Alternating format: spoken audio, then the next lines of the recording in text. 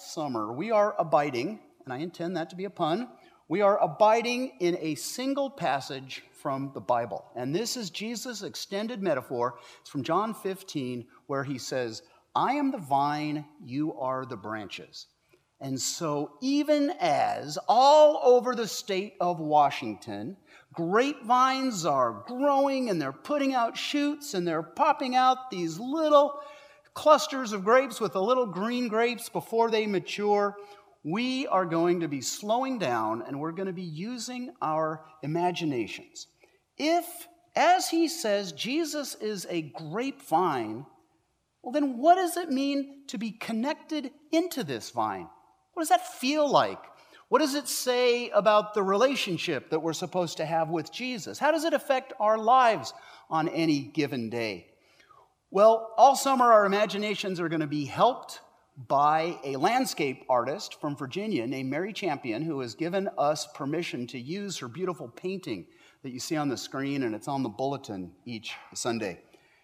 And so, taking advantage of the slower pace that summer allows us, we are slowly working our way through the single passage, 11 verses, and we're lifting out one word each week from each of those 11 verses. And we're doing this in order that we can fully and to the extent that we are able experience and to understand just what this grapevine is into which Jesus invites us. So some of you are saying, okay, Pastor, that's great, but why? Why are we doing this? Well, it has to do with a remarkable story that has been unfolding among the 12 elders and 2 pastors that are currently on our church session.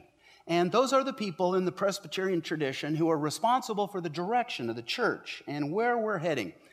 And about 15 months ago, as a session, we were on the verge of committing to a plan that Pastor Kurt and I have long felt was something that God was calling us to at this time as a congregation, and that was to plant some sort of new worshiping community, some sort of new group of believers and others who would be collected from the community, who would meet each week and worship each week at some place other than this particular location, possibly in a school or in some public place, and set out on a journey of following wherever Jesus leads them. And the elders agreed that God was calling us to this project soon, but almost to a person, the elders felt a certain disquiet about launching into this at this moment. There was a sense that there was something that we needed to attend to first. And so what we did is we brought in Pastor Denise and Pastor Diana from Renewal Ministries Northwest, and we asked them to do something that they do really well and that they do for churches all over this state, and that is to lead us in an intentional season of spiritual discernment. And they bring some experience and some knowledge of a particular way that was taught in the 16th century, by St. Ignatius of Loyola. And that journey began for us back in November, and we had an overnight retreat, and we gathered, and the purpose of the retreat was to clear out any other voices that we might listen to, including our own, and through various spiritual practices that Denise and Diana led us through, to listen for Jesus' voice, confident that Jesus speaks if we listen, and we listen the best we can. What is Jesus saying to our congregation at this moment? And there was a whole variety of spiritual practices and various passages that we interacted with over the weekend, but there was this one moment during that retreat. There was this one moment when Denise and Diana were leading us through what's called a Lectio Divina, and it's kind of a prayerful reading of a particular scripture, and it happened to be John 15, 1 through 11. And the Holy Spirit did something remarkable. The elders all agreed that this was what Jesus had to say to us as a session and as a congregation. These particular words that Jesus said in John 15, what he said to his disciples, "Abide in me as I abide in you was the message that Jesus had for North Creek Presbyterian Church at this moment in our life. And what that meant is that instead of launching out on this new mission on our own strength, Jesus was inviting us to first spend time simply abiding in him together. And that brings up the question, how do you do that? What does it mean to abide? Well, if we're going to do it, that means that we've got to wrestle a little bit with this verb that in at least some versions, the New Revised Standard Version that Minna read a minute ago, they use the word abide. It's the Greek word meno, and it happens to be one of John's favorite words. Shows up 35 times in the New Testament. All but one of those are in the 4 documents that John was responsible for writing. And if you listen to these 11 verses we're looking at this summer, that word abide or meno happens 10 times in this passage. And on the screen behind me, you can see verse 4. I'm zeroing in on that this morning. This word happens 4 times just in that single verse. Abide in me as I abide in you, just as the branch cannot bear fruit by itself unless it abides in the vine, neither can you unless you abide in me. So, it sounds like we are supposed to abide. Just how does one abide? Because abide is one of those words that most of us probably don't use every day. The New International Version, that's the version that's in the pew in front of you, gets around this by using a different English word. It uses the word remain. But to me, remain is just a boring word. It's not a word that is alive. Abide, at least in its original English usage, means to live with or to dwell with, as in, where do you abide? It's related to our English word abode. Nowadays, we'll only use it in daily conversation in kind of a tangential way, in the sense that I can live with that when we say I can abide by that decision. So, all of this still leaves the question, how do you abide? Well, it turns out that Jesus gives us a great clue right here in verse 4. Jesus says, how do you abide? You abide like a branch abides in a grapevine.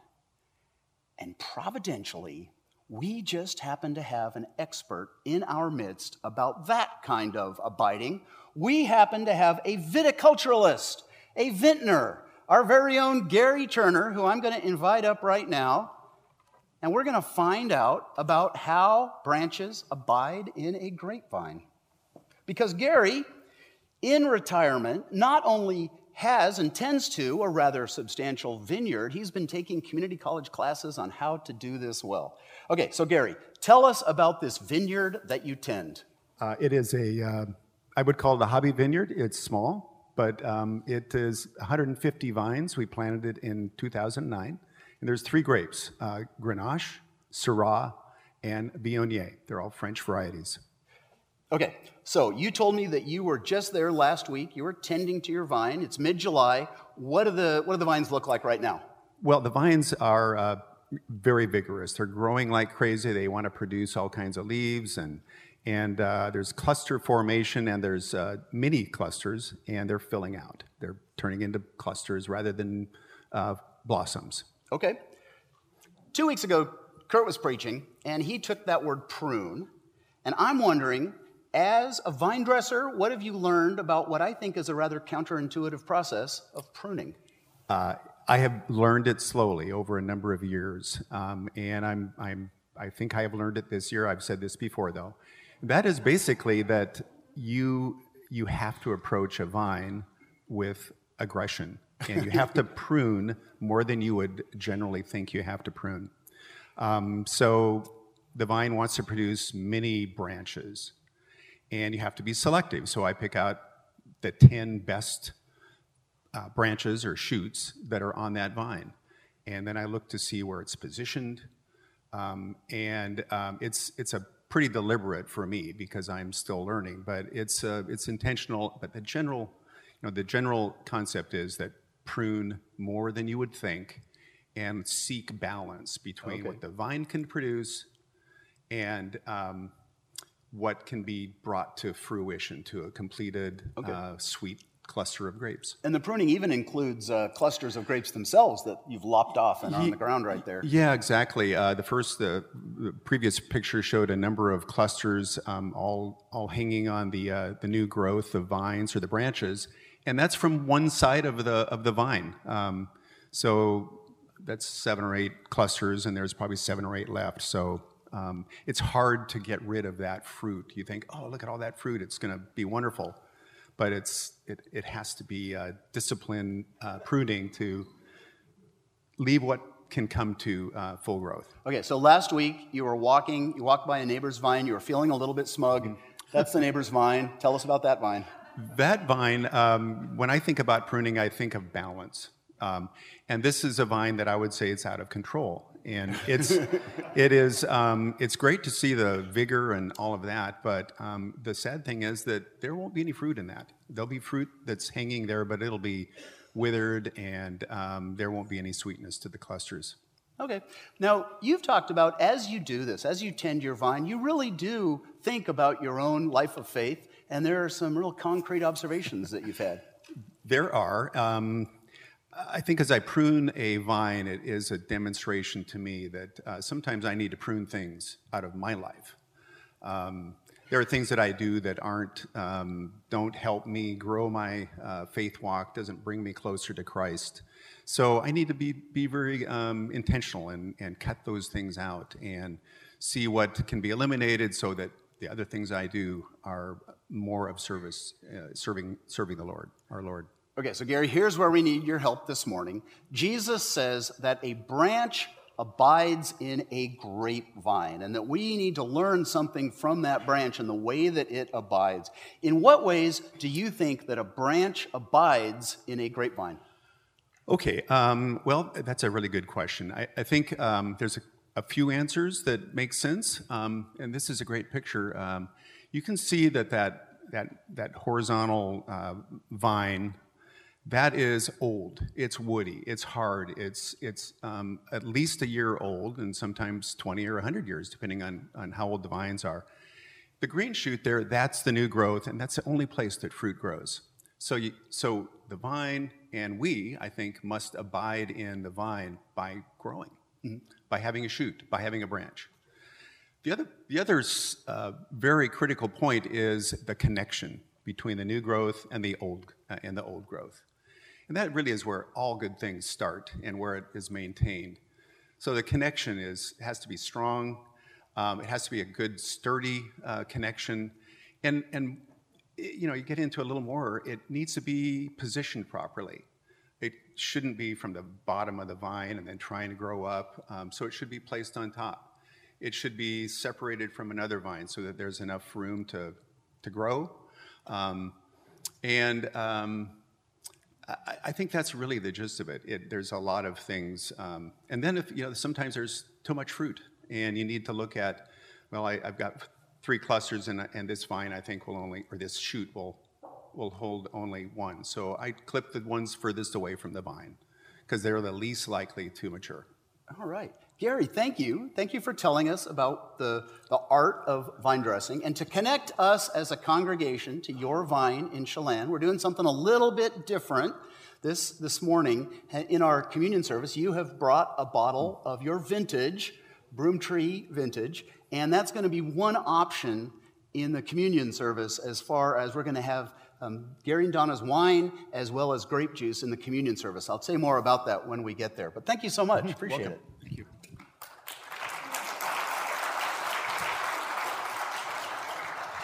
All right, so there from the mouth of a human vineyard tender. For a branch to abide, it needs a vital, close, and constant connection. And it is really that connection, as Gary said, through which all of the life force of that entire vine flows into the branch. That energy that is crucial for that branch to flourish and for it to become what God intends it to become. In fact, you could say that abide means to have a relationship, that branch really has a relationship with the vine. It gets the information about when to bloom and when to grow and when to produce. And if that's the case, if that's what Jesus is really saying, I want you to stop just for a second and marvel once again at this crazy claim that's at the center of our faith. And that is that the creator of the cosmos, Almighty God, wants to have that kind of relationship with you. Does that not blow your mind? So I spent most of this last week standing right here on this chancel, playing my guitar 4 hours every morning. And I can tell you that all of those SBC songs are stuck in my head. I've been dreaming them and singing them, and eventually they'll get out of there. But no, they were great songs. As Nathan told us, the theme was superheroes and superpowers. And I've kind of been going through SBC as I've been also thinking about this message this morning, and a connection kind of occurred to me.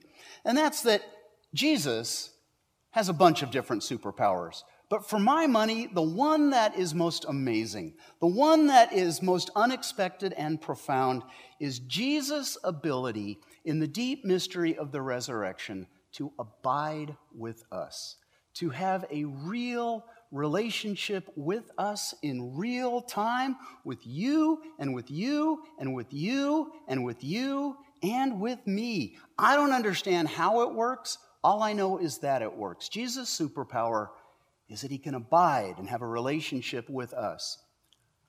And what's even crazier is that God has put in each of us a corresponding superpower, and that is the superpower to respond and say yes to that relationship with God in Jesus Christ. That God has made it possible for us to have a relationship. And all week this backdrop has been up here, and what I love as I think about this is what it's telling me is that this superpower, we live out this superpower not just here at church, but in our lives, in Gotham, where we work and where we play and where we shop and where we vote and where we live. Another thing that we need to consider in order to fully understand what it means to abide, and this is really next week's sermon topic, but Jesus mentions it in verse 4, and that is that it is possible to live life, even a supposedly Christian life, and not abide in Jesus. It's possible, as Jesus says, to just try and be a branch by itself, not truly connected to Him, the vine. And I look at my own life and I recognize this as a constant temptation.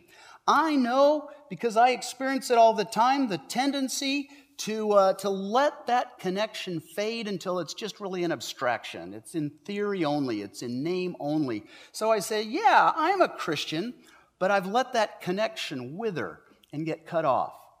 Or just get so busy doing stuff for Jesus, doing all the busy activity of the church, and even going on mission and getting so busy that you don't have any time to abide for that connection. And I think that both of these distortions are possible as a way of thinking about it in a marriage. That it's possible for a couple to let that connection fade until it's really a marriage in name only, or it's possible for a couple to be so busy that there's no time to maintain that connection and to abide with each other. I think this is what our session heard Jesus saying at that retreat. Jesus was saying, North Creek Presbyterian Church, I know you want to do incredible things for me, and I want you to, but before you do, make sure you're connected to me. Make sure that you are abiding in me as I want to abide in you. And what that means is that there is a question, there is a challenge that Jesus has for us as a congregation, but for every one of you sitting in this room this morning. And that is, what does it mean for you to abide in Him? What does that feel like? What does that look like? Are you doing it? And if not, why not? What is stopping you? What will it take? Another way to put that is, if the English word abide is a little bit dated, if it's a little bit 19th century, how would you paraphrase it for your own life? How would you make this idea of abiding fresh and life-giving for you. You might get some help from 6 more modern Bible translations and Bible paraphrases that I looked up on the internet this week and the way that they translate this word, abide. I mentioned that in the New International Version, in the Pews, and in a number of other versions, Jesus says, remain in me. In the Amplified Bible, Jesus says, dwell in me. In the Good News Bible, Jesus says, remain united to me. In the Contemporary English Version, Jesus says, stay joined to me. The J.B. Phillips New Testament paraphrase, Jesus says, share my life. And in the Message paraphrase, Jesus says, make your home in me. Well, I would say that the session heard Jesus' voice telling us that Jesus wants us to take this invitation to abide in him and to paraphrase it and to translate it into something that makes sense in our lives right now. I'm actually going to invite you to take up that challenge this morning, and that's the explanation for this mysterious grape branch bulletin insert that's in your bulletin. What I want to do right now is just take a few moments and give you an opportunity to come up with your own paraphrase. It might be one of those that is in one of these Bible translations or something of your own. Just a few words about what the verb abide means for you. And I actually want you to take out a pen and you can write it right on that green branch right there. Just a word, 2, 3 words. And there's no right answer, whatever the Holy Spirit gives you. And what we're going to do is during our communion service here, which when you think about communion, it really is a ritual enacting of abiding in the vine, of abiding with Jesus. And not only that, but it includes the fruit of the vine, whether it's fermented or not. And we're going to have both of those this morning. So during this communion service, what I want you to do is bring your branch forward. Because Jesus says, as the branch abides in the vine, this is your wish, your desire to abide in the vine and what that means to you. So I want you to bring it both as a confirmation of the connection that already exists in Jesus, but also as an aspiration of Jesus, this is the relationship that I want to have with you. Right now, I'm going to give you just half minute, 30 seconds to jot down how would you translate abide for yourself. Abide in me as I abide in you. That's really what this sacrament has been about all along.